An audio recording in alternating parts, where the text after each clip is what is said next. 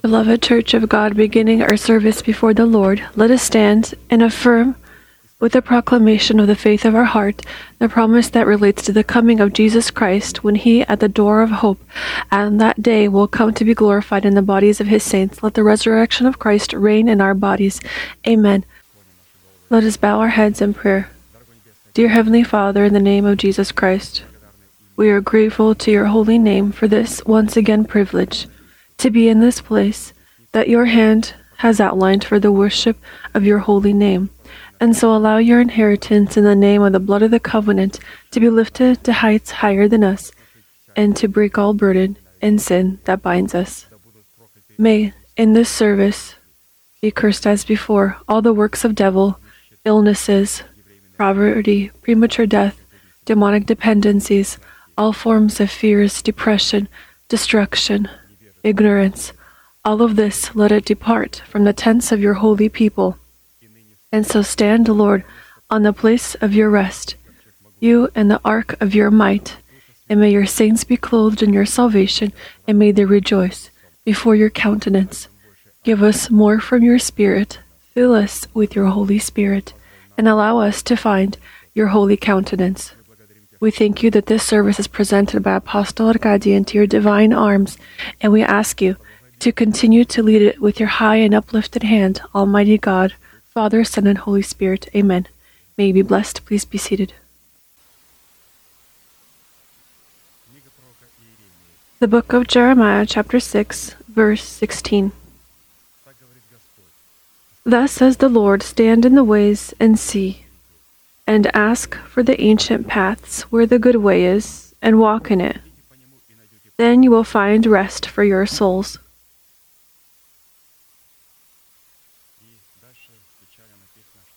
And furthermore, it is written, unfortunately, that the people of Israel, they said, we will not go along this way.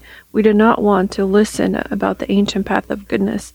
And then the Lord answers them and says, then listen, you nations, what will happen with this people. We need not to hear about what will happen with the people of Israel. We can read in the news what happened with the people of Israel, what kind of fear and calamity they are in, what kind of climate they live in. And the reason to all of this is the following. They said, we do not want to listen to the messengers of God. We don't want to walk along the ancient path of goodness. But we said we do want to listen about the ancient path of goodness, because we will walk along this ancient path where the good way is. And therefore, return to the ancient path of goodness. When we are referring to our return to the ancient path of goodness, called to lead us to rest, we are not referring to the law of Moses that discovered sin and gave power to sin. In this case, we are referring to the ancient law that was given by God in the Garden of Eden long before the arrival of the law of Moses, in which people could receive justification through their faith in the redemptive sacrifice. Romans chapter 3, verses 27 through 31. Where is boasting then?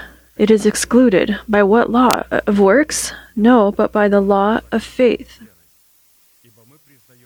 Therefore we conclude that a man is justified by faith apart from the deeds of the law. Or is he the God of the Jews only? Is he not also the God of the Gentiles? Yes, of the Gentiles also. Since there is one God who will justify the circumcised by faith. So this ancient path of goodness, which justifies those that are circumcised by faith. What does it mean, circumcised by faith? The law of God, the ancient path of goodness, it says to the Jews, do not look at your circumcision, but it does not make you righteous. Tell me, why are you circumcised? I am circumcised because I have faith. Well, let's talk about this faith. This faith God had given to Abraham. Let's talk about this faith. And we, from circumcision, look at the heart of the Jew, and it turns out that in this heart there is faith. And Scripture says that a person is justified by faith. It is necessary to go from circumcision to the heart where there is faith, but the Gentiles uncircumcised, they are justified by faith. It is necessary for Gentiles, those that do not have partaken to the ancient path of goodness, to this ancient teaching that was given in Eden and then was passed along this baton to Abraham. It is necessary to us as Gentiles through faith. So place faith in the heart, and then in this faith to begin to receive justification and to grow in righteousness. The Jews have this teaching, but they are focused on the works of the law. Circumcision, they are a special nation. Let's look at the heart. Therefore, we're not against circumcision, but only God begins to look and be based only on the heart of a person. Because righteousness and justification are found only in the heart, and there it is necessary to find the law of God, not the law of Moses, but the ancient path of goodness, the ancient teaching that was back in the Garden of Eden that talked about the redemption of a person from death.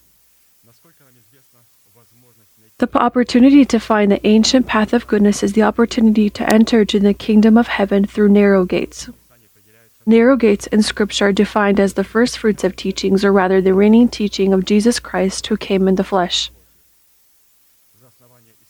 To look at the foundation of our study of the ancient path of goodness, we turn to the words of Apostle Paul, who, by the mercy and inspiration of the Holy Spirit, in short and concise definitions, was able to formulate the contents of the order present in the teaching of Christ.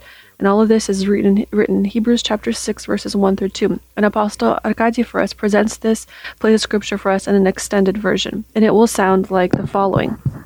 Therefore, sprinkling ourselves with the reigning teachings of Christ, and having been clothed in the armor of light contained in the reign of this teaching, let us go on to perfection and build ourselves into the house of God, not laying again the foundation of repentance from dead works, and of faith toward God, of the doctrine of baptisms, of laying on of hands, of the resurrection of the dead, and of eternal judgment. It turns out that to leave the first fruits is to sprinkle ourselves with the reigning teaching of Christ. This means to be clothed in the armor of light, which is contained and is found in the rulership of this teaching. In a certain format, as far as God and the measure of our faith have allowed us, we have already examined the doctrine of baptism expressed in baptism in water, Holy Spirit and fire, and the doctrine of laying on of hands expressed in the covenant of blood, salt, and rest. And therefore we will turn to studying the doctrine of the resurrection of the dead. And so, the doctrine of the resurrection of the dead. Today we are going to look at the first part. But first, we should talk about what kind of teaching this is about the resurrection of the dead. The doctrine of the resurrection of the dead is a dimension of the West. This is God's divine geography. The western side, is the teaching of resurrection that carries within itself the eternally existing life of God, which, first of all, fulfills three functions. First, the doctrine of resurrection introduces in a person to the family of God and makes him God's belonging. 1 John 5:1 says, whoever believes that Jesus is the Christ is born of God. And therefore, resurrection of the resurrection unites us to God and makes us God's belonging because we are born of God. But we don't stop at this. The doctrine of resurrection doesn't stop at this.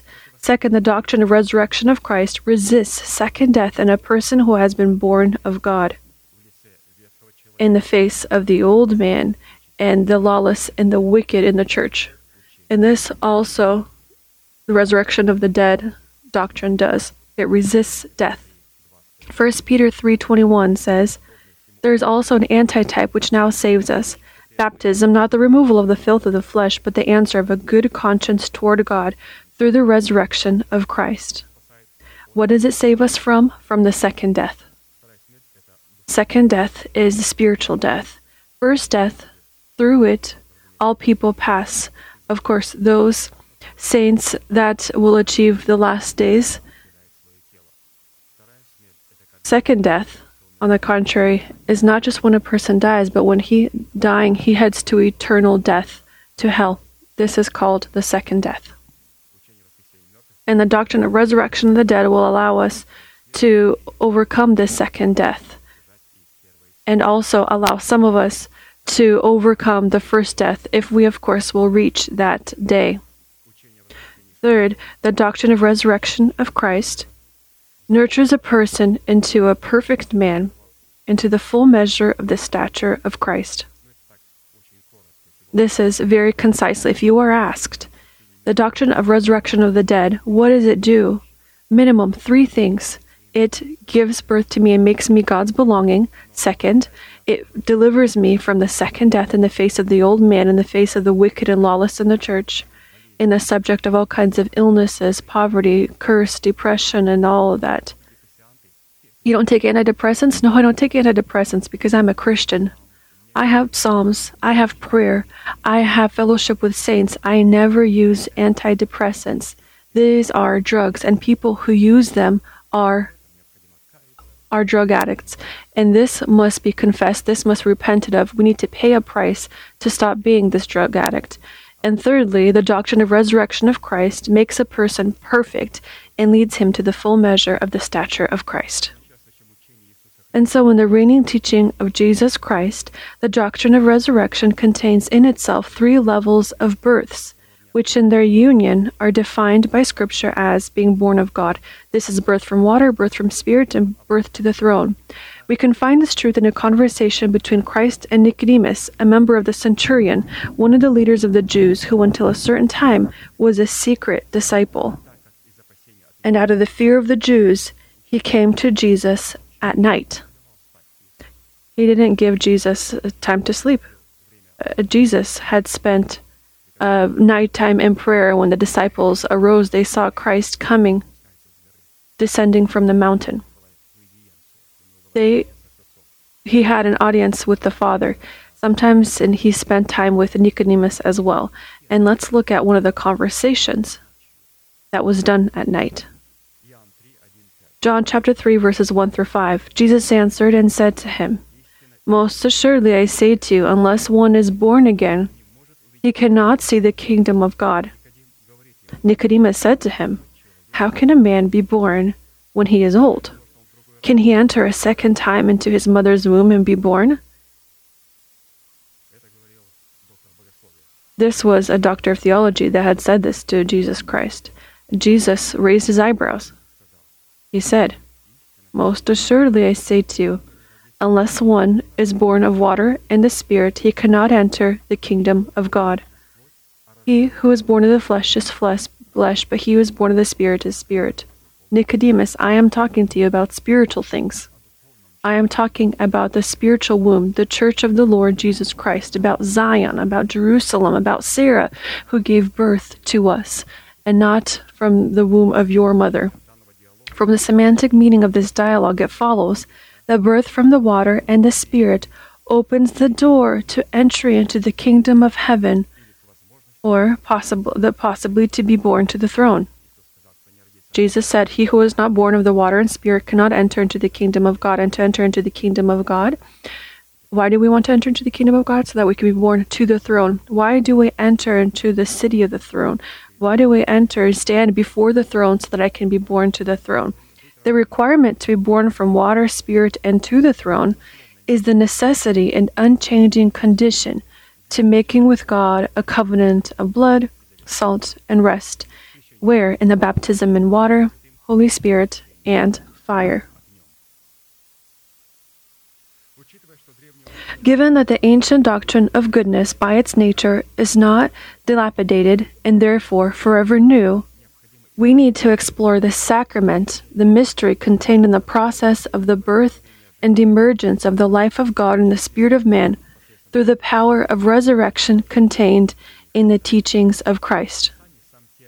In Scripture, the term resurrection, relating to the resurrection of Jesus Christ from the dead, contains the following meanings and definitions. Resurrection is the life of God, the water of life, the spirit of life, the word of life, and the seed of the kingdom of heaven. It is redemption, revival. It is imperishability. Resurrection is also renewal, the light of the life of God, the order of life of God, the hope of our inheritance in God, and being planted in the house of the Lord. All of this are synonyms and definitions of the word resurrection.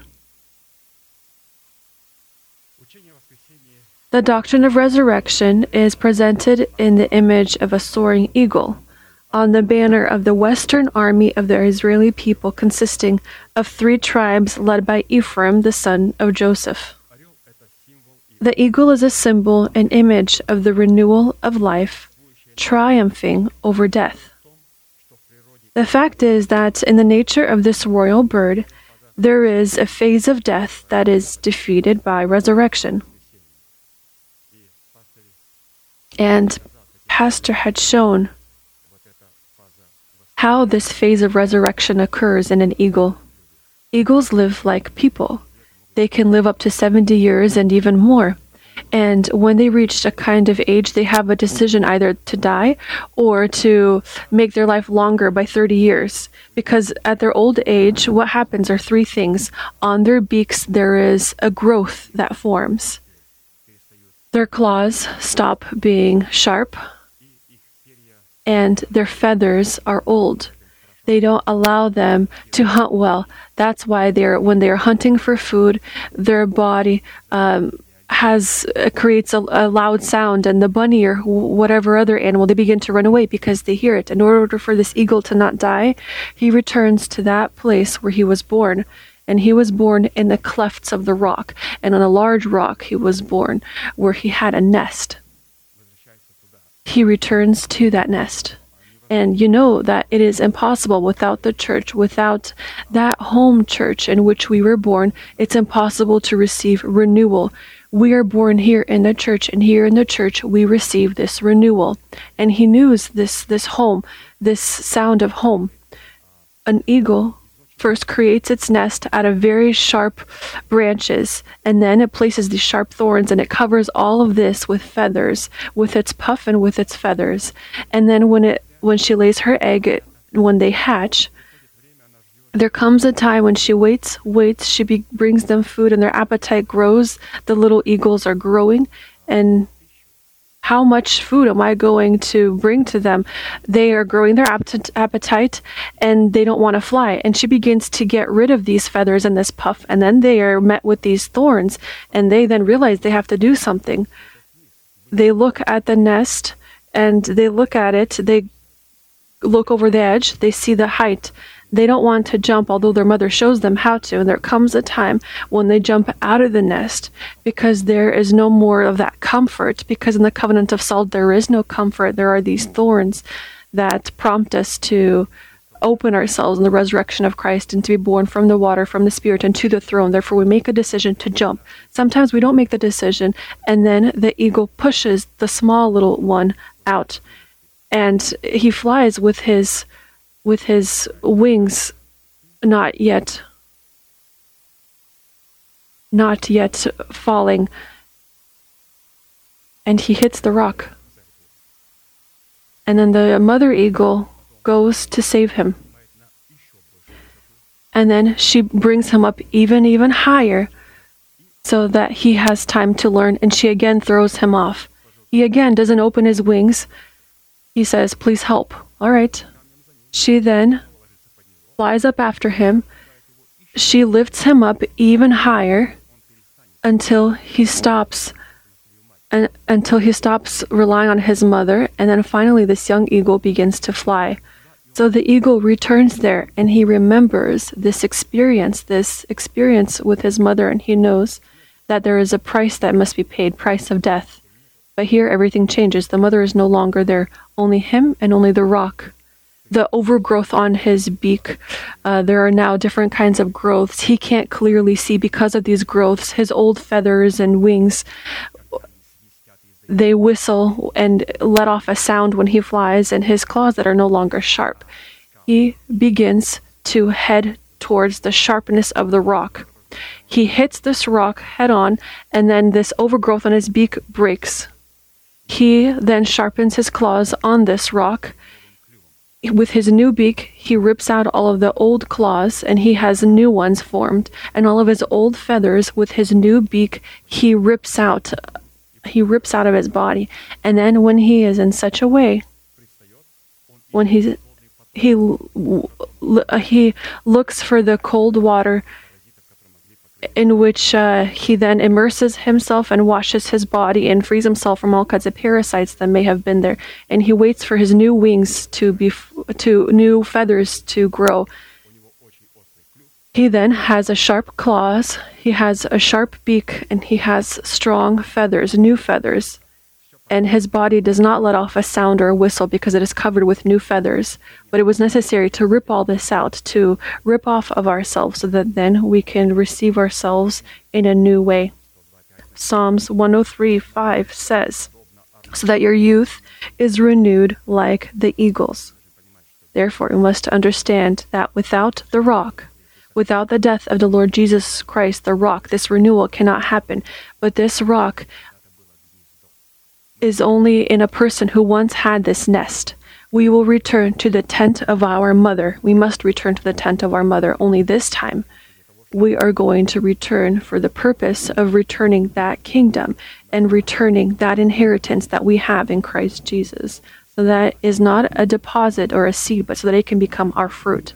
And so renewal is a necessary and fateful factor, the process of which is concluded in 3 degrees of birth, designed to act in the span of one human life. One human life. There are 3 levels of birth. Birth from the spirit, from the water, and to the throne. There is renewal that happens in each of these steps, like the renewal of an eagle. Looking at the doctrine of resurrection and the order contained in the functions of the 3 degrees of birth, we cannot ignore the literal resurrection of bodies and their change in the blink of an eye, since it is closely connected with death and birth. 1 Corinthians 15:23 says, "For as in Adam all die, even so in Christ all should be made alive, everyone in his order." We will pay attention to one important detail, specifically the order of resurrection that classifies people into groups. It is the order of resurrection that classifies people into different groups. And let's look at these 2 groups. John 5, verses 28 through 29. "Do not marvel at this, for the hour is coming in which all who are in the graves will hear his voice and come forth, those who have done good to the resurrection of life, and those who have done evil to the resurrection of condemnation." From the existing statement, it follows that the first resurrection, or the first order of resurrection, is the resurrection of the righteous, or the resurrection of justification, and the other is the resurrection of judgment. The resurrection of judgment is also the order that resists the order of resurrection. This is the order of death and hell. Some are resurrected in resurrection of justification, and some resurrection for condemnation. And we know that there is only one resurrection, the resurrection of Jesus Christ. And given that there is the order of God present, there are saints who in this first resurrection will resurrect at the door of hope. They are going to resurrect from the dead in the bodies of saints that have not yet died. In them the resurrection of Christ will reign, and they together with those that have resurrected will be lifted up to the Lord. And also there is a large amount of people that will resurrect, who will resurrect before the white throne.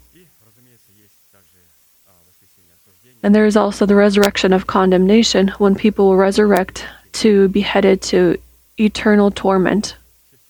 And everyone will be resurrected. Lawless, wicked, Muslim, atheists, Christians, Ukrainians, Russians, Germans, all of us will be resurrected. There are 2 resurrections, either resurrection of justification, this I will spend life with Christ Jesus, and resurrection of condemnation. I will spend life in hell.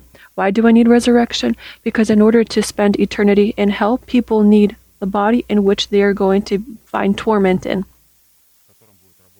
and in which the conscience will work 100%, because the fire of the burning lake of fire is the conscience that burned out during life In hell, in the lake of fire, it is going to work 1,000%. It is going to be ignited 1,000%.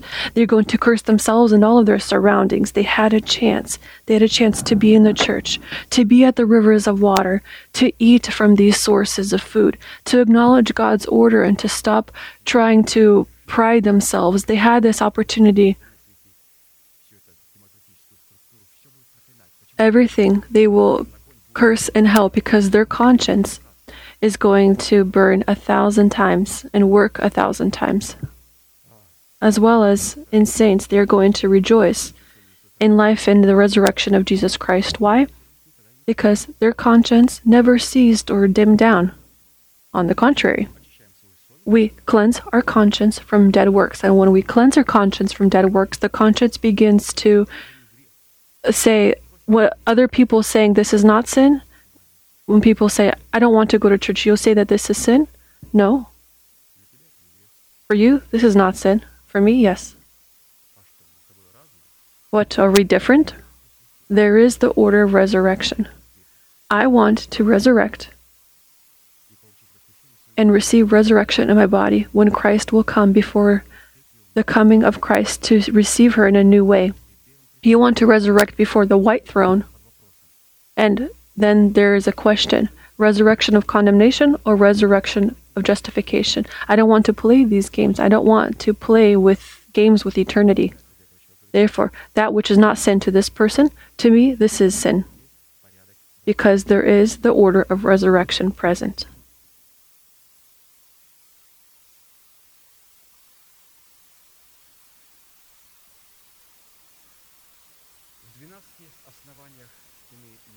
At the 12 foundations of the walls of heavenly Jerusalem, the birth from water is the seventh.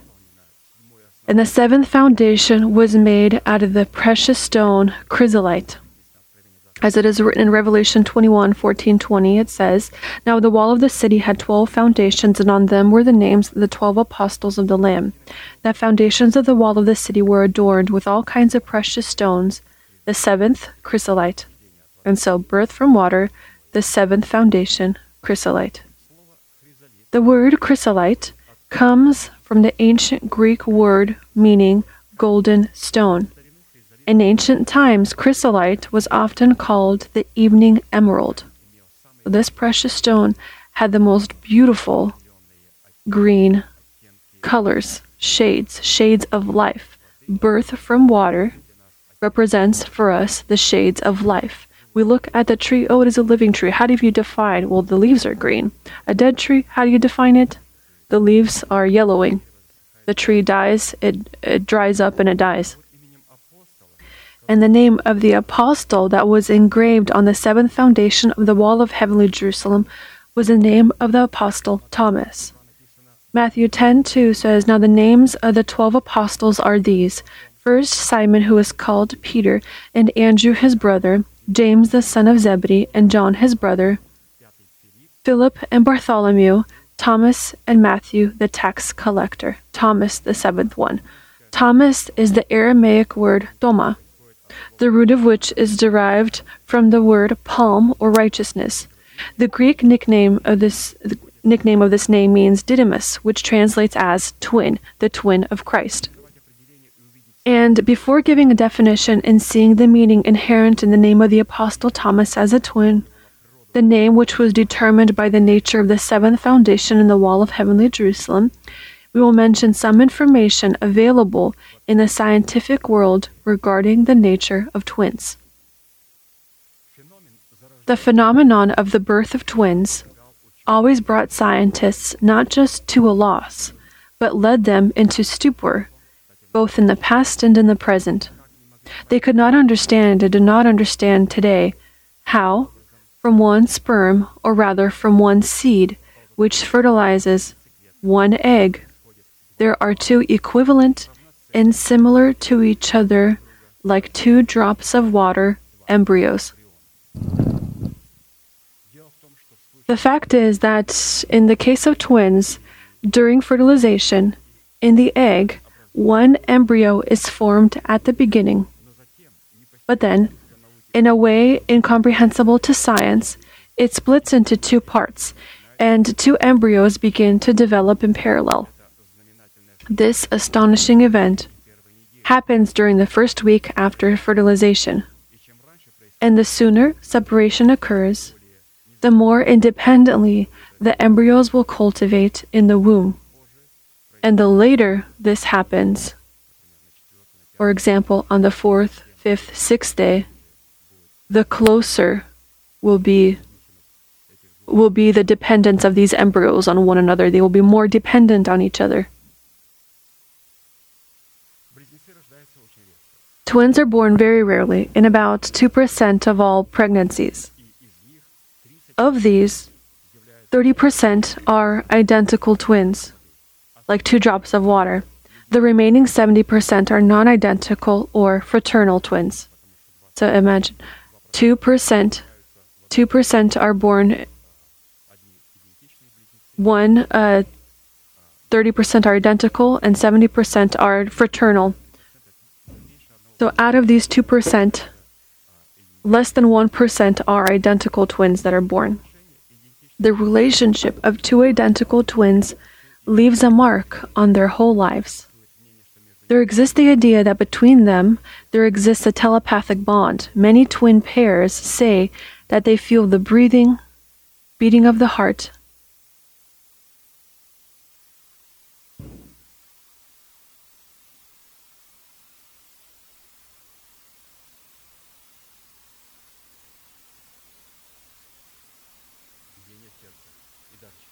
Beating of the heart, and even read each other's minds at a distance. And these are identical twins. We have met with the autonomy of this, and although I don't know all of this information, or I have understood from what we have read how they are born. 1 egg cell and 1 seed of the husband. They are united, and there is fertilization of the egg cell that happens, and then there is a zygote that forms. Then, after a few days, somehow it formulates a zygote, and this embryo is divided into 2 parts, and there begin to grow together 2 embryos, twins, 2 eggs, 2 sperm, 2 zygotes, which grow completely independent on one another. Now let's turn to the mystery hidden in twins from the perspective of Scripture. This we looked at the position of science, and it is correct. And now let's look from the perspective of Scripture. Namely, there lies the clue. So when we read scientifics, there are just questions. But Pastor says when we read Scripture, there we receive the answers to the mysteries that are contained in the appointment of twins. After all, God never does anything without a specific purpose and without a specific reason. When the first woman created by God, Eve, who became the mother of all living, became pregnant and then was allowed to give birth, the result of these births was twins. Genesis chapter 4, verses 1 through 2. Adam knew Eve his wife, and she conceived and bore Cain, and said, I have acquired a man from the Lord. Then she bore again, and this time his brother Abel. Now Abel was a keeper of the sheep, and Cain was a tiller of the ground. These were not twins. They were fraternal twins, completely different seeds, 2 different egg cells, 2 different zygotes, 2 different embryos. One represented the seed of hell, the other represented the seed of the woman. Abel did. Abraham, Enoch, and all of those in the lineage of Christ. And of course, after Christ us, we were found there. But the most remarkable thing is that 2 twins meet in the genealogy of Christ. These are Esau and Jacob, born of Rebekah, as well. Esau and Jacob, they were fraternal twins, but they were born at one time.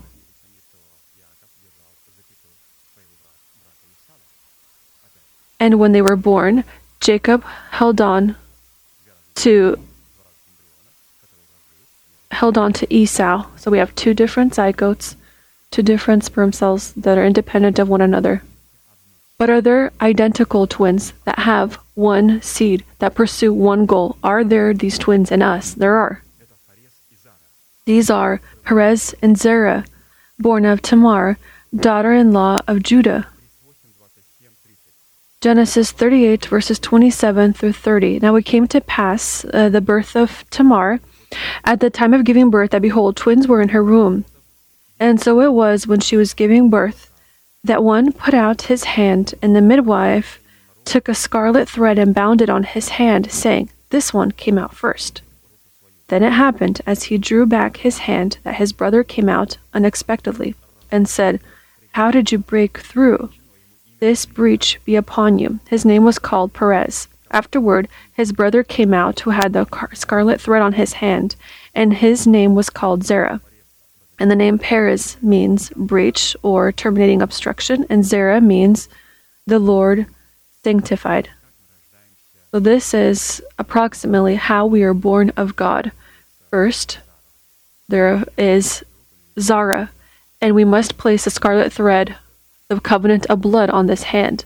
And then there is a completely different one that comes out, Perez, a person terminating obstruction.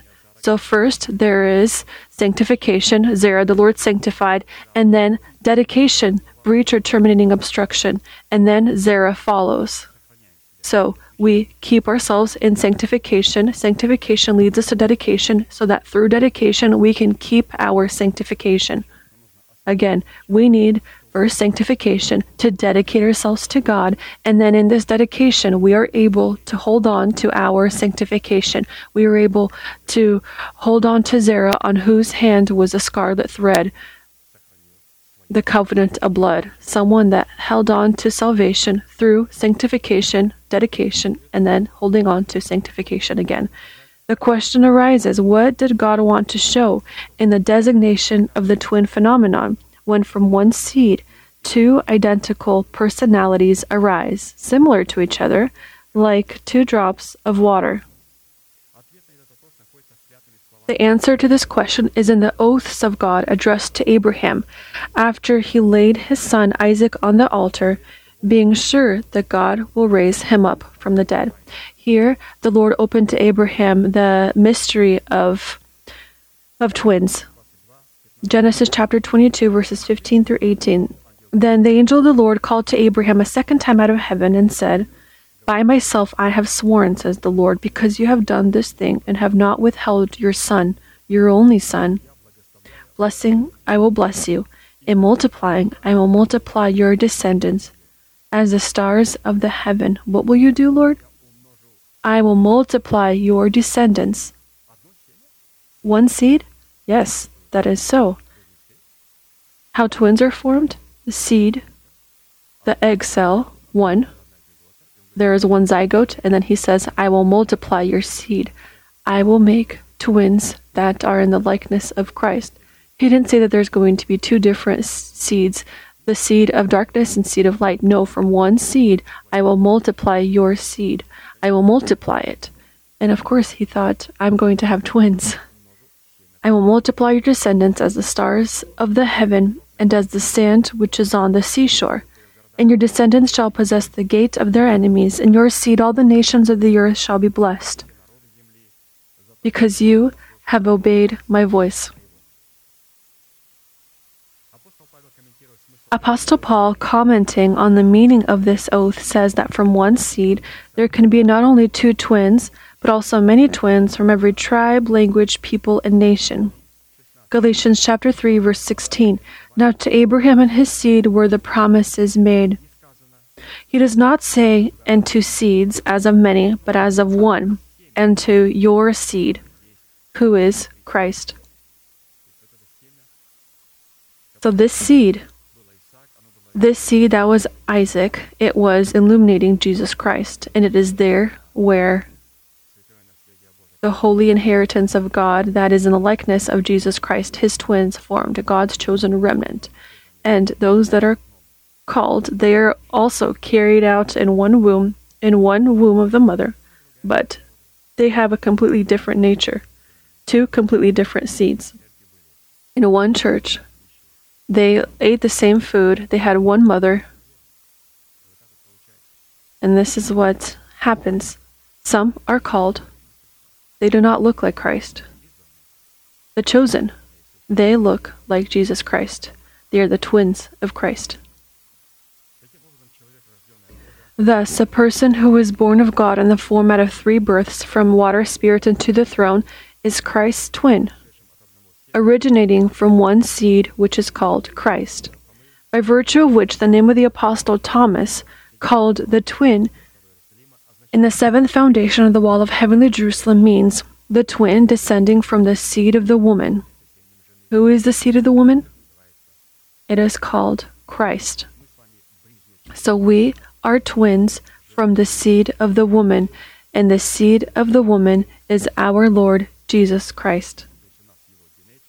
We have his genetics, and we share one fate with him. And we don't have a telepathic bond like with twins, but we have a direct tie through the body of Christ, through the Word of God, and through the mighty Holy Spirit. And all of that which happens in heaven and that which happens on the earth, it is organically tied with one another. Therefore, we need to investigate in what cases this name Thomas, in its functions, expressed in the authority to represent the image of Christ, is found in Scripture. Because specifically the representation of Christ itself is determined by the authority of birth from water, or uncovers the powers that are contained in the name Thomas, meaning twin. We are now going to look at these components. And to represent Christ, both in the stage of birth from the Spirit and the stage of birth to the throne, but the root system of these powers is found in birth from water. So birth from water is that precious stone on which was the name Thomas. Everything begins from birth to water, the doctrine of resurrection, birth from water, and then as we read, birth from the Spirit and birth to the throne. They help us illuminate Christ. And this likeness begins from birth from water. And this is all defined through a relationship to the Word of God. To be born from water is to be born from the Word of God. Therefore, if the disciples left Christ, he says, oh, the disciples have left you. Oh, praise God, because you know what birth from water is? This is, what relationship do people have to the Word of God? People who hate the truth, despise the fact that we were found in one church and one mother.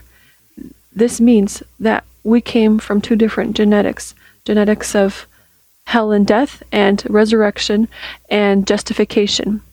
And our relationship to the water, our relationship to the Word of God defines this genetics.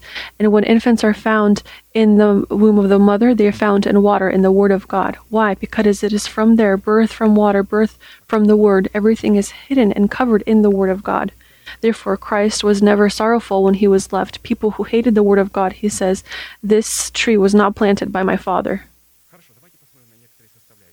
Let's look at some of the components. There are 12 of them total. The first component or power contained in the name Thomas as a twin representing the image of the Son of God in a person is called to make us holy and unblemished in love before God. So we begin to search in our traits. When we look at the Word of God, when we look in this mirror, we begin to look, do I look like God? First, he is called to make us holy and unblemished. This is the first characteristic of our portrait that unites us with Christ, to be holy and unblemished in love.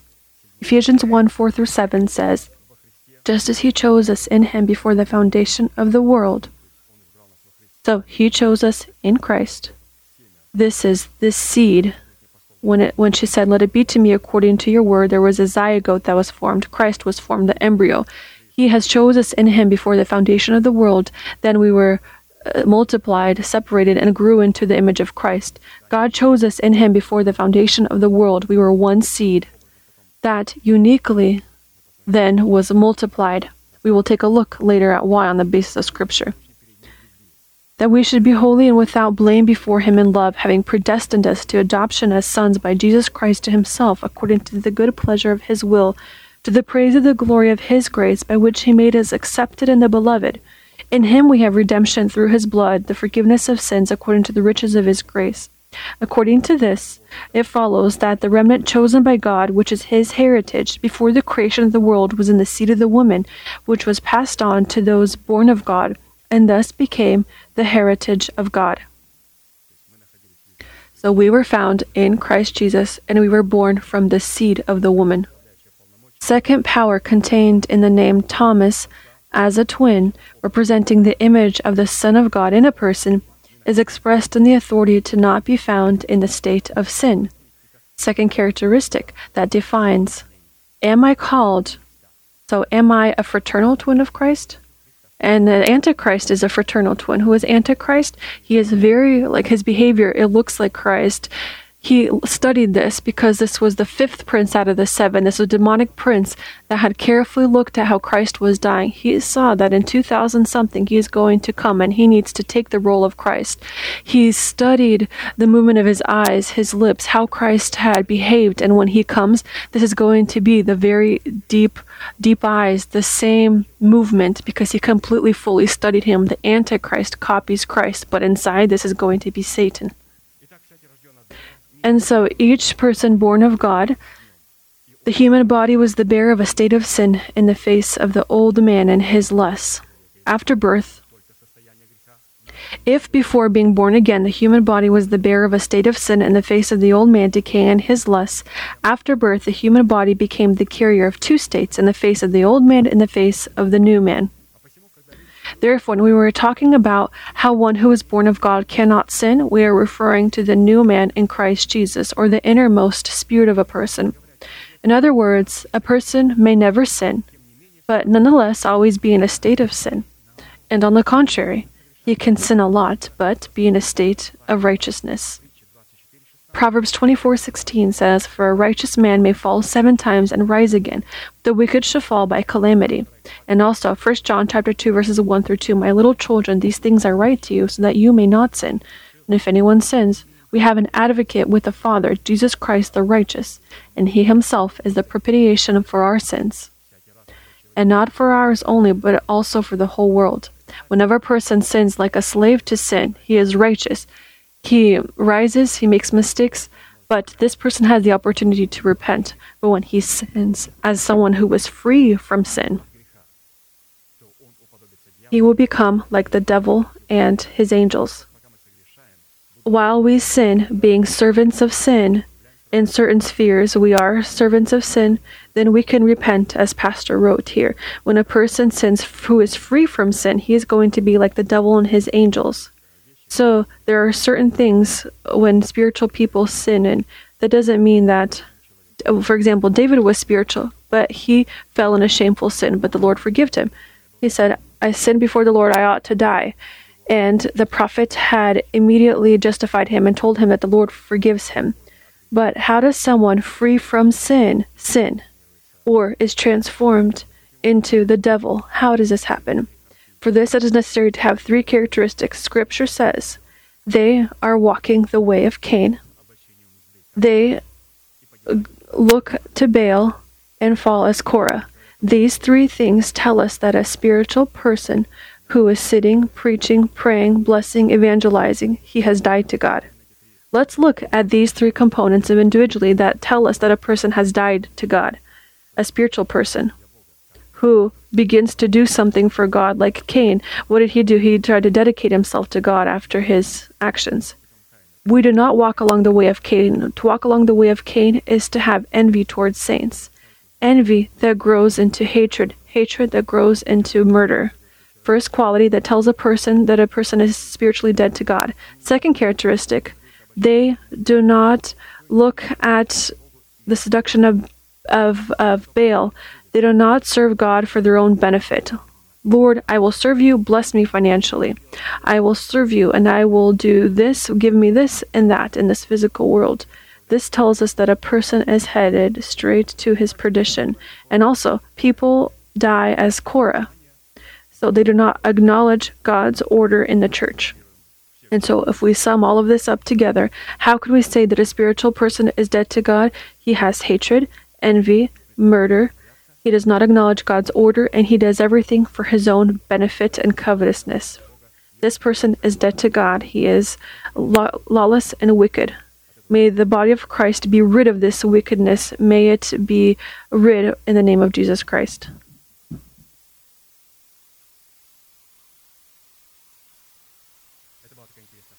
This was an interesting second component. The third component of the power contained in the name Thomas as a twin, representing the image of the Son of God in a person, is the ability to be a carrier of the unsearchable riches of Christ. Ephesians 3 verses 8 through 9. To me, who am less than the least of all the saints, this grace was given, that I should preach among the Gentiles the unsearchable riches of Christ, and to make all see what is the fellowship of the mystery, which from the beginning of the ages has been hidden in God, who created all things through Jesus Christ. Everything created through Christ Jesus, everything created through this seed. The unsearchable riches of Christ is the seed of the kingdom of heaven in a person, which ripped him away and freed him from the authority of sin and birthed him to a new life in Christ Jesus. The important part of the unsearchable riches of Christ is the person himself, or rather, his new beginning in Christ, able to grow the seed of the kingdom of heaven and offer fruit. Offering fruit of the Spirit that comes from the seed of the kingdom of heaven is the material out of which we build ourselves into the image of Christ and thus become his twins. So here in this third component, Pastor has shown us what this imperishable inheritance is. This unsearchable inheritance is given to us in this seed, and then I, as a twin of Christ, create the correct atmosphere in which this unsearchable inheritance expressed in this seed can bring the fruit to God in our life. So we ought to work to create such an atmosphere. And we have this atmosphere. This is the atmosphere of a disciple, student. The fourth component of the power contained in the name Thomas as a twin, representing the image of the Son of God in a person, is the ability to be an organized part of the church that makes known to the principalities and powers in the heavenly places the manifold wisdom of God. We are looking at comparing ourselves to Christ. Are we twins of Christ? Are we in the likeness of Christ? Here's this fourth component and tells us that I must be an organized part of the church, through which makes known to the principalities and powers in the heavenly places the manifold wisdom of God. Ephesians 3 verses 10 through 11. The manifold wisdom of God is the power of salvation, to the intent that now the manifold wisdom of God might be made known by the church to the principalities and powers in the heavenly places according to the eternal purpose which he accomplished in Christ Jesus our Lord. Ephesians 3:10 through 11. The manifold wisdom of God is the power of salvation that is revealed in each individual person that has been born again and dwells in the powers of this birth, although he is a twin of Christ, represents the individual manifold wisdom of God. So despite the fact that we come from one seed, from one zygote, from one embryo, the Lord says, I want you to show me. I want to look only at you and to see me. This is very interesting. Therefore, we are found in Christ. Christ is found in us. And the Lord did not want to take away our individuality. He says, I just want you to be an individual person that is in the likeness of me, so that others can look at you and say, I look at my brother, I look at my sister, and I begin to understand who the Heavenly Father is. Some, for example, look at Pastor Arkady and say, I, through our pastor, can understand the heart of the Father, and this is very good. This is very good that when we have a pastor, that we are able to see who Christ is. Or when you look at the helpers of pastors and can say, I see who Christ is, who the Holy Spirit is, how he expresses itself. And this is very good when we have this ability to look at others and see these qualities. 1 Peter chapter 1 verses 10 through 12. Of this salvation the prophets have inquired and searched carefully, who prophesied of the grace that would come to you, searching what manner of time the Spirit of Christ who was in them was indicating when he testified beforehand the sufferings of Christ and the glories that would follow. To them it was revealed that not to themselves, but to us they were ministering the things which now have been reported to you through those who have preached the gospel to you by the Holy Spirit sent from heaven, things which angels desire to look into. To us, our generation, is preached this preached word. And in this preached word, the angels want to penetrate into this manifold wisdom of God. The building of the great wisdom that is hidden from eternity in God, in which God will eternally dwell, occurs in the bodies of those people that are redeemed by God.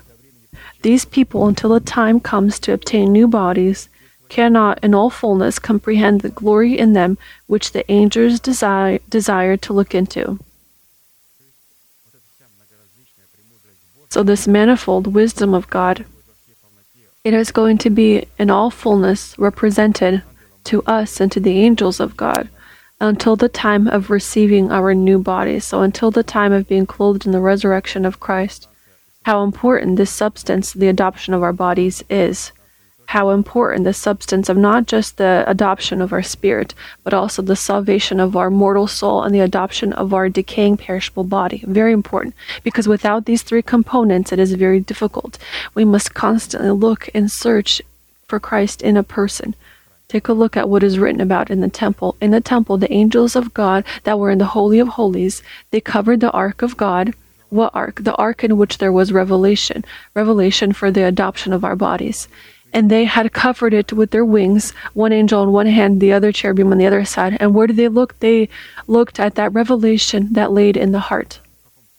But in what body was this? When we are found in the body in which the resurrection of Christ has not yet reigned, but when the resurrection of Christ does reign, in the book of Revelation it says about Jerusalem, I did not see the temple. The temple in Jerusalem I did not see, but the Lord, Almighty God, the temple and his lamb is the lamp, all in all, became God. Right now, the angels can see the glory of God only in our spirit. Someone already in their thinking, but in our bodies, we do not yet see this glory of God. The angels need to look at this mystery in the ark. We need to look into the ark of our heart and to see that mystery and that inheritance that is contained there. And Scripture says we need to continue to do this. We need to proclaim the inexistent as existent. There will come a time, saints, when Jerusalem is not going to have a temple. Why? Because His majesty will be the temple. We organically organize when the resurrection of Christ happens, not just in our spirit, in our thinking, and also in our bodies. They will become one. We will unite with God, and there will be no temple. His majesty will be our temple, and Christ will be the lamp in this temple. And this will happen after the adoption of our bodies, and this time is very, very near. The fifth component of the power contained in the name Thomas as a twin, representing the image of the Son of God in a person, is the manifestation of the genetic inheritance comprised of carrying the light of life. John chapter 8, verse 12. Then Jesus spoke to them again, saying, I am the light of the world. He who follows me shall not walk in darkness, but have the light of life. This is the next fifth characteristic. If I am in the likeness of Christ, then I will not walk in the darkness, but I will have the light of life. This is an important trait. Considering the translated meaning, the version of this phrase, I am the light of the world, he who follows me shall not walk in darkness, but have the light of life, will sound like this, writes Apostle Arkady. I am the light of the world. He who will be my twin will be freed from the power of darkness and will have the power to be the light of life. So the twin of Christ is a person who is freed from the power of darkness. Our spirit freed from the power of darkness, our thinking freed from the power of darkness, already today because it is renewed, and soon our bodies will also be freed from the power of darkness. We have the darkness of the power of the light of life in our essence, because the word light is life. Let there be light. And there was light. So practically, here was proclaimed the resurrection, because light, as we had read previously in the sermons and labors of our pastor, light is always life. If there is no light, everything dies. Where there is light, there is life. Therefore, when it says, let there be light, these are the words, let there be life. And we have the power of this light of life. Sixth component. Again, we're looking for these characteristics, the portrait. Do I look like Jesus Christ? Here is a sixth component of the power that shows that we are in the likeness of Christ. This power containing the name Thomas as a twin, representing the image of the Son of God in a person, is a kind of power over evil spirits that is made known in hell to the authorities and rulers of the darkness of this age. Acts chapter 19, verses 13 through 16. Then some of the itinerant Jewish exorcists took it upon themselves to call the name of the Lord Jesus over those who had evil spirits, saying, "We exorcise you by the Jesus whom Paul preaches." And there were 7 sons of Sceva, a Jewish chief priest, who did so. And the evil spirit answered and said, "Jesus I know, and Paul I know, but who are you?" Then the man in whom the evil spirit was leaped on them, overpowered them, and prevailed against them, so that they fled out of that house, naked and wounded. Acts chapter 19, verses 13 through 16. And Scripture says that on all of those that were surrounding, the fear of God came upon them.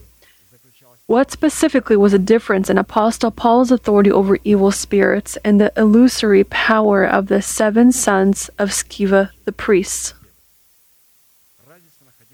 The difference was in the right to use this name. Apostle Paul received the anointing or the right to power to use the name of the Lord Jesus. The 7 sons of the high priest Sceva, of whom this was written about, these were those that had practiced different methods. They did not have the right to the authority. They did not have anointing, and the anointing is the legal right to authority. And the legal right is impossible to take. It is necessary to receive it, to accept it. And Apostle Paul and Christ, they did not pass along this power to the sons of Sceva, because anointing, if it is present, again, we must understand this, that anointing, as we have heard numerously through our pastor, is not just emotions, not just feeling, it's not just beautiful singing, it's not just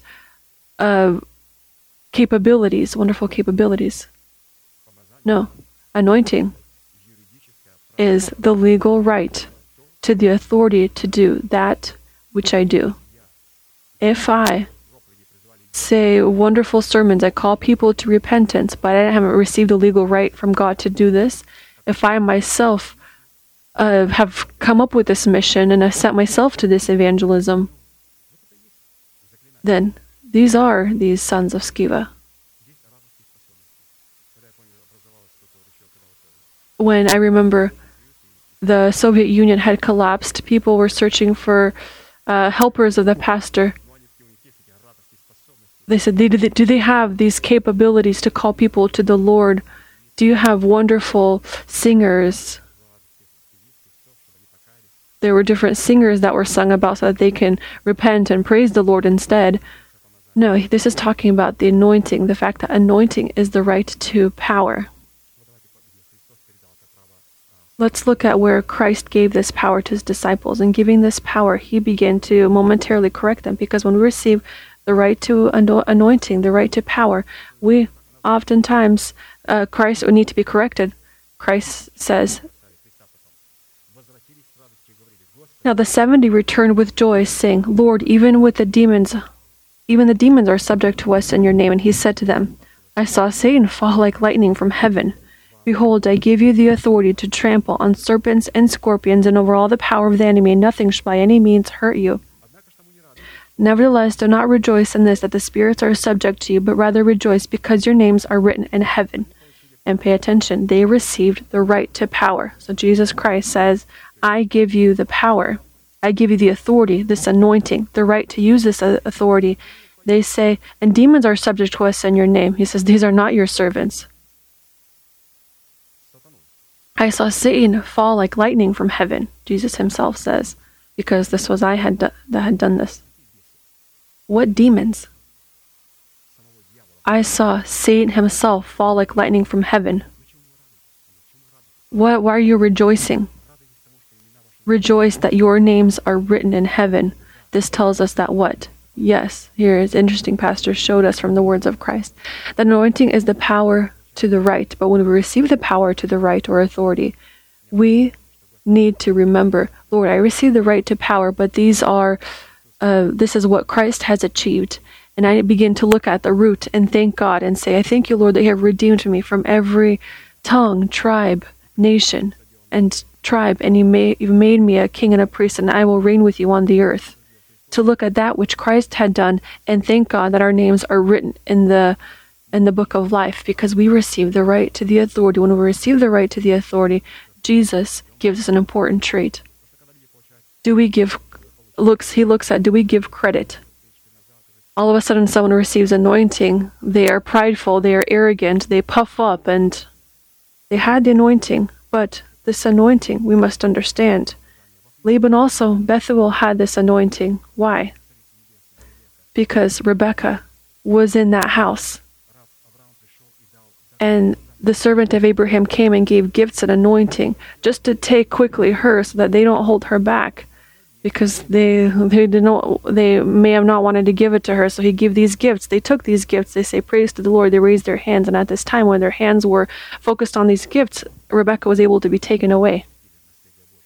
But the gifts were given so they can let go of the inheritance of God, because the male child was called to be born, so that he can be born, this male child. And this is just an example. We here have understood that we have the right to the anointing, the power, and the anointing. With the anointing, we must look at the root, what Christ had done. The seventh component of the power that is contained in the name Thomas, as a twin representing the image of the Son of God in a person, is expressed in the authority of circumcision made without hands, by taking off the body of the sins of the flesh and the authority of being clothed in the resurrection of Christ. And this topic we know very well. Colossians 2:11-12. In him you were also circumcised with a circumcision made without hands, by putting off the body of the sins of the flesh, by the circumcision of Christ, buried with him in baptism, in which you also were raised with him through faith in the working of God, who raised him from the dead. From this place of Scripture it follows that before we can be clothed in the power of the resurrection of Christ, we today again are talking about the resurrection, the doctrine of resurrection of the dead, birth from water that is presented in the name of the Apostle Thomas. Before we are able to we need to take off the sinful body of the flesh, because of which circumcision made without hands expressed in taking off the sinful body of the flesh is the mortification of every desire and every manifestation, the source of which is the old beginning of the flesh, which we inherited from the sinful life of our fathers. With this, we should know that taking off the old and being clothed in the new is the conscience and voluntary cooperation with the truth of the preached word and the power of the Holy Spirit. I have highlighted very clearly, and I had highlighted with a large font. Let's again read it. Taking off the old and being clothed in the new is the conscience and voluntary cooperation with the truth of the preached word and the power of the Holy Spirit. So it turns out this is not an emotion. This is the conscience and voluntary decision. How to take off the old man, and also how to be clothed in the resurrection of Christ. This is a voluntary decision. We use our will. There was a willful decision that we used when we jumped out of the nest and began to fly. But the next decision is when we return again to this rock, so that our youth can be renewed, and so that we can walk out as in the days of our youth, so that the power of God can return, the life and resurrection can return. We must understand that this is the conscience and the voluntary, willful decision. It is not an emotional decision to go up on the rock and through death approach resurrection, hitting the sharpness of the rock so that we can get rid of the overgrowth on our beaks, so that we can sharpen our claws, so that we can rip out our old feathers that cause a whistle before God, so that this whistle is not heard. So that there is not this rumbling or this whistle when we fly. Ephesians chapter 4, verses 20-24. But you have not so learned Christ, if indeed you have heard him and have been taught by him, as the truth is in Jesus, that you put off concerning your former conduct the old man, which grows corrupt according to the deceitful lusts, and be renewed in the spirit of your mind, and that you put on the new man, which was created according to God in true righteousness and holiness. And all of this is done through the willful and conscious decision to cooperate with the truth of the Word of God. The eighth power, contained in the name Thomas as a twin, representing the image of the Son of God in a person, is expressed in the fullness of the Godhead abiding in man. A very important component, and we will search for it within ourselves. Colossians chapter 2, verses 9 through 10. For in him, in Christ, dwells all the fullness of the Godhead bodily, and you are complete in him who is the head of all principality and power. And so, in him dwells all the fullness of the Godhead bodily, and you have this fullness. The phrase, the fullness of the Godhead bodily, yields the perfect balance of all characteristics that are inherent to God in the body of a person. So the fullness of the Godhead bodily yields the perfect balance of all characteristics, the fruit of the Spirit, in the body of a person.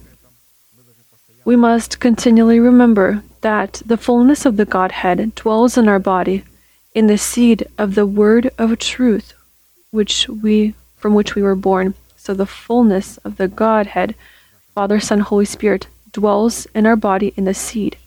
That's why we need baptism in water, Holy Spirit, and fire, or rather birth from spirit, water, spirit, into the throne, so that this fullness through this seed could become fruit.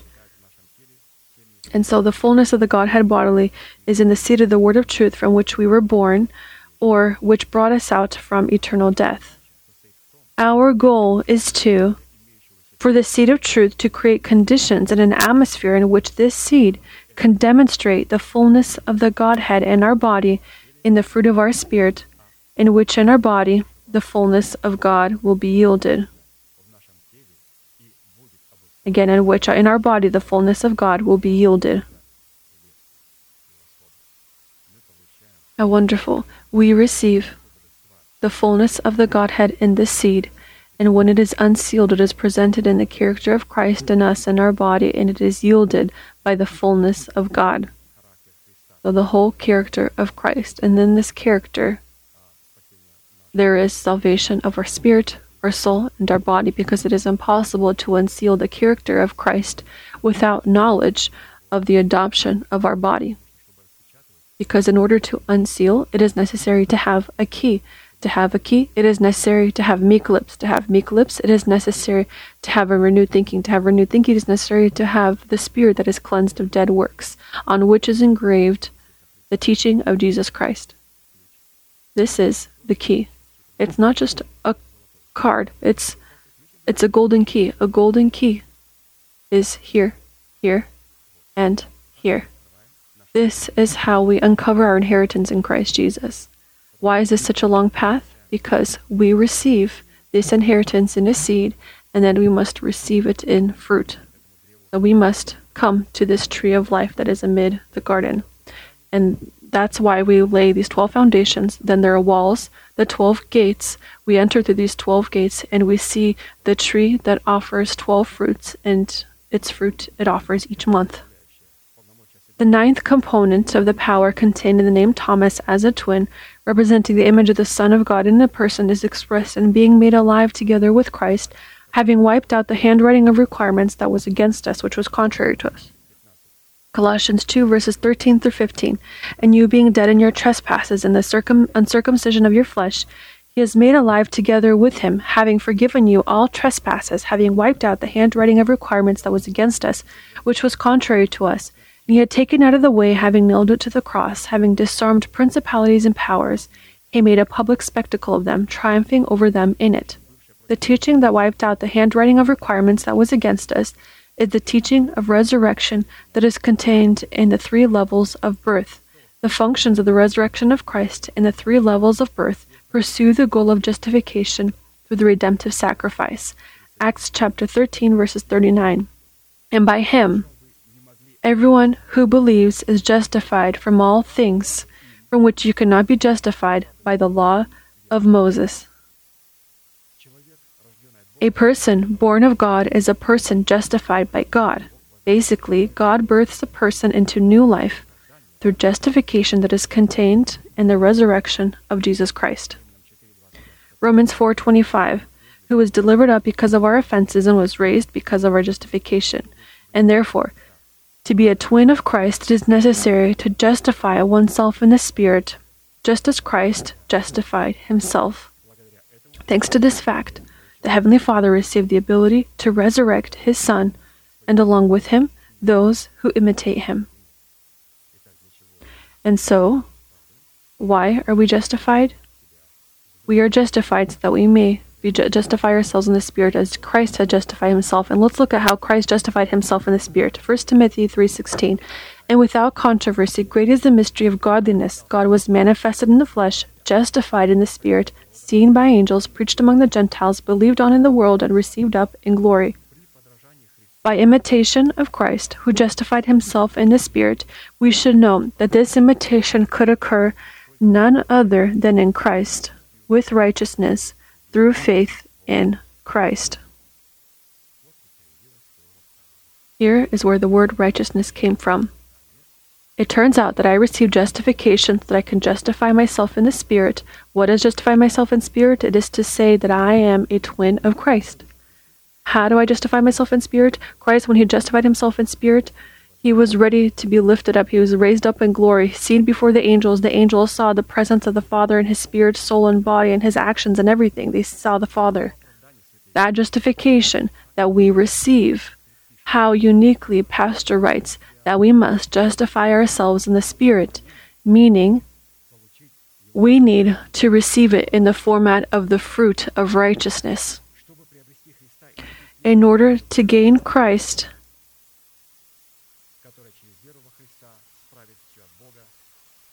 that I may gain Christ and be found in him, not having my own righteousness, which is from the law, but that which is through faith in Christ, the righteousness which is from God by faith, that I may know him in the power of his resurrection and the fellowship of his sufferings, being conformed to his death, if by any means I may attain to the resurrection from the dead.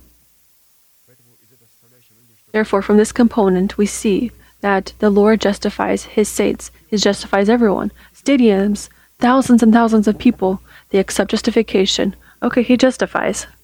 But are these copies? Are they antichrist that will then leave the church? Or are they twins, identical twins? Meaning, are they going to justify themselves in spirit? Justification in spirit is justification that was given into as a seed that will be expressed in the fruit of righteousness. Justification is what he did. It is what he had accomplished. It is the book of life. The book of life are the works of the Lord Jesus Christ. And righteousness is written in the book that the saints write, the book of works, the book of remembrance, those that fear his name. And here we see that to justify ourselves in the Spirit is to offer the fruit of righteousness, to show the character of Christ. Therefore, if we have not gone from justification to righteousness, we are not twins of Christ.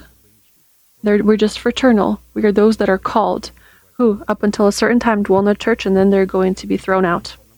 The 10th component of the power contained in the name Thomas as a twin, representing the image of the Son of God in a person, is called to make us capable of walking with him by faith. Colossians chapter 2, verses 6 through 7. And you therefore have received Christ Jesus the Lord, so walk in him, rooted and built up in him, and established in the faith, as you have been taught, abounding in it with thanksgiving. According to this principle, to walk in Christ by faith is to open our desires before God with thanksgiving. Very unique. Walking in faith is to open our desires before God with thanksgiving. We must note that when we are referring to our desires, which we are called to make known with thanksgiving, we are talking about only those desires that by nature are pure and incorrupt and are in the treasure of our hope in Christ, meaning in the dimension of our spirit. So where are desires found? Christ looks in us, and he wants to define, are we his twins? What do we ask for? He says that our desires are called to be found, to be pure and unfading, and to be found in the treasure of our hope. They are called to be found in this dimension of our spirit, in this treasury of our hope. Philippians chapter 4, verses 6 through 7. Be anxious for nothing, but in everything by prayer and supplication with thanksgiving let your requests be made known to God, and the peace of God, which surpasses all understanding, will guard your hearts and minds through Christ Jesus. To let our requests be made known to God means to desire an imperishable inheritance. to look upon it and focus on it and thank God that we have Him in Christ Jesus. It is through this quality, when we do this, we are able to show that, Lord, we are your twins. We are your children. This kind of position and this action will allow God to unseal His inheritance in our spirit, and in doing so, make us twins of the sons of God. And then through Christ Jesus, we can be partakers of the faith of Abraham, who looked upon the invisible reward and called the inexistent as existent. Abraham was a twin of Jesus Christ. How is this defined? We look upon the inexistent in the spiritual world. What spiritual world? We are not look in the clouds, behind the clouds. We look at those revelations that are found in our heart, in the heavens of our spirit, in our heart, on these promises. And we begin to proclaim as Abraham. We begin to proclaim the inexistent as existent. This is an important quality trait through which Christ defines that we are His twins. The 11th power of the component contained in the name Thomas as a twin, representing the image of the Son of God in a person, is called to, in Christ Jesus, open our ear to the voice of the Holy Spirit, and having believed in Him, receive what was sealed with the Holy Spirit. Ephesians chapter 1, verses 13 through 14. In Him you also trusted after you heard the word of truth, the gospel of your salvation. In Him also, having believed, you were sealed with the Holy Spirit of promise, who is the guarantee of our inheritance until the redemption of the purchased possession to the praise of His glory. We have noted that according to Scripture, a disciple is an inner position of active humility, expressed in denying one's will for the benefit of the will of God. It is this kind of humility in the literal sense that activates the grace of God in the Lamb. And also, to be a disciple is not just a position of active humility, but it is necessary to be deaf and blind to every voice that is not the voice of the person whom God sent in our life to represent His perfect will. And here are these two qualities that are necessary for us to have a relationship to God, to His divine characteristics. If we are twins, this means that we are going to listen to only the source of God, and we are going to close our ear to other sources. We will be deaf to those other sources. And the 12th component, and very quickly, and we will then pray, the 12th component of the power containing the name Thomas as a twin, representing the image of the Son of God in a person. When the Son of God comes, is called to be glorified in His saints and be the day for all of His twins. So the Lord will be glorified in His saints. And this is a very important component. 1 Thessalonians chapter 1, verses 6 through 10. Since it is a righteous thing with God to repay with tribulation those who trouble you, and to give you who are troubled rest with us when the Lord Jesus is revealed from heaven with His mighty angels, in flaming fire, taking vengeance on those who do not know God, and on those who not obey the gospel of our Lord Jesus Christ. These shall be punished with everlasting destruction from the presence of the Lord and from the glory of His power, when He comes in that day to be glorified in His saints, and to be admired among all those who believe, because our testimony among you was believed. He will come, and those who have accepted and have believed in the testimony of the Word of God. He says, I will come and be revealed in you in these kinds of twins. From this place of Scripture, it follows that the preached word that does not contain a specific goal expressed in the coming of the Lord Jesus Christ, as well as the conditions that give God the ability to allow the Son of God to raise the dead to life and transform the living in the blink of an eye in order to rapture them, cannot be the gospel of Christ, although it may be called this.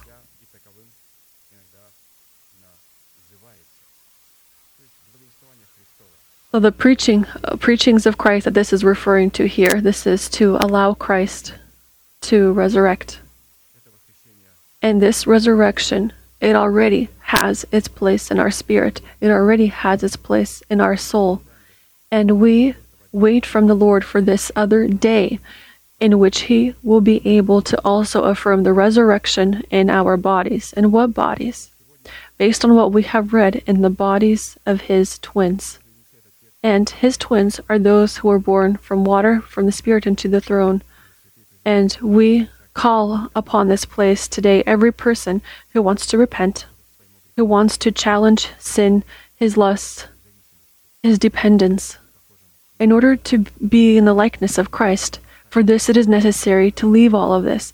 Sometimes people say, no, when I will be good and spiritual, you know how bad I was before Daniel. Let's say this, when I become a bit better, I will make a covenant with God, covenant of blood, and I will be partake in water baptism. Allow me to become a little bit better, and then I will make this covenant. I say, no, brother, you can't. You need to come, you need to repent, you need to confess your sins, and you need to become good in Christ Jesus, and then make a covenant with him. You can't become better without Christ. We become better only in Jesus Christ.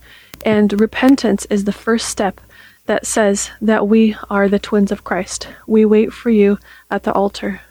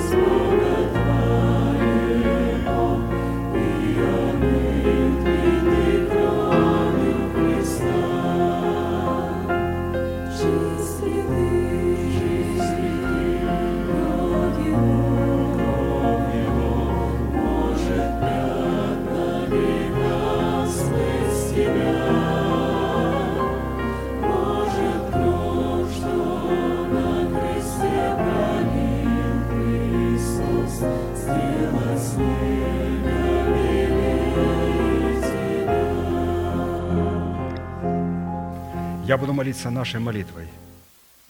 I will pray with our prayer. And I ask you to deeply believe that God is for us. He is not against us. He has loved us with his eternal love. He has given us the work of his redemption. He has stood between us and our enemies in order to protect us and in order to lift us up to his level. Your eyes closed as an element of the mystery room, your hands raised to the heavens.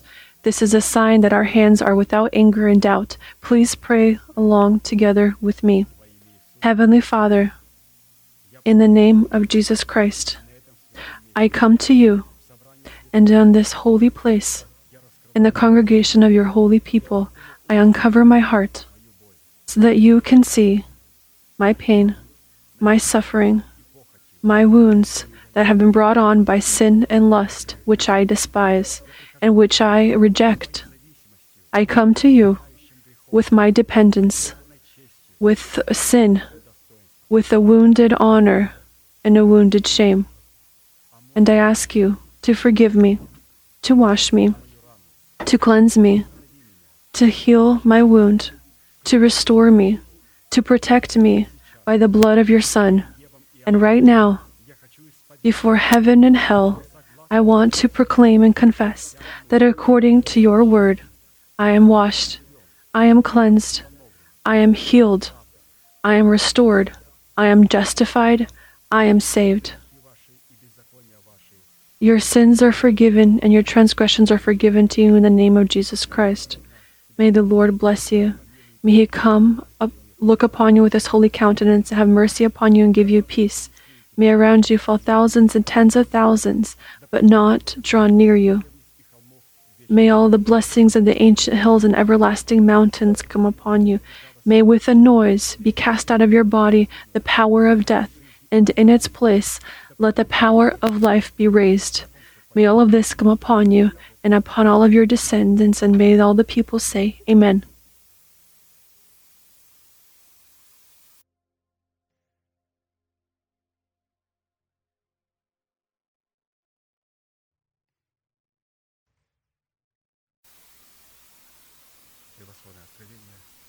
A wonderful revelation. We today had the right to remember, and I think if we are going to continue to do this at cell group services, we will see and highlight even more certain revelations and those thoughts that were contained there.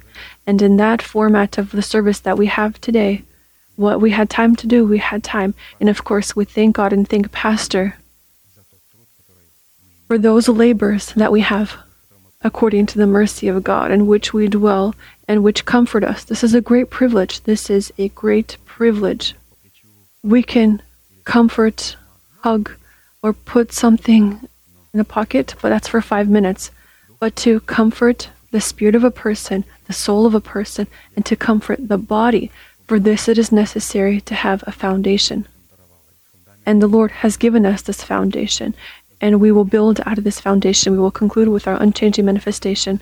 Now to Him who is able to keep us from stumbling and to present us faultless before God in His unblemished joy, to God our Savior, who alone is wise, through Jesus Christ our Lord, be glory and majesty, dominion and power, both now and forever. Amen.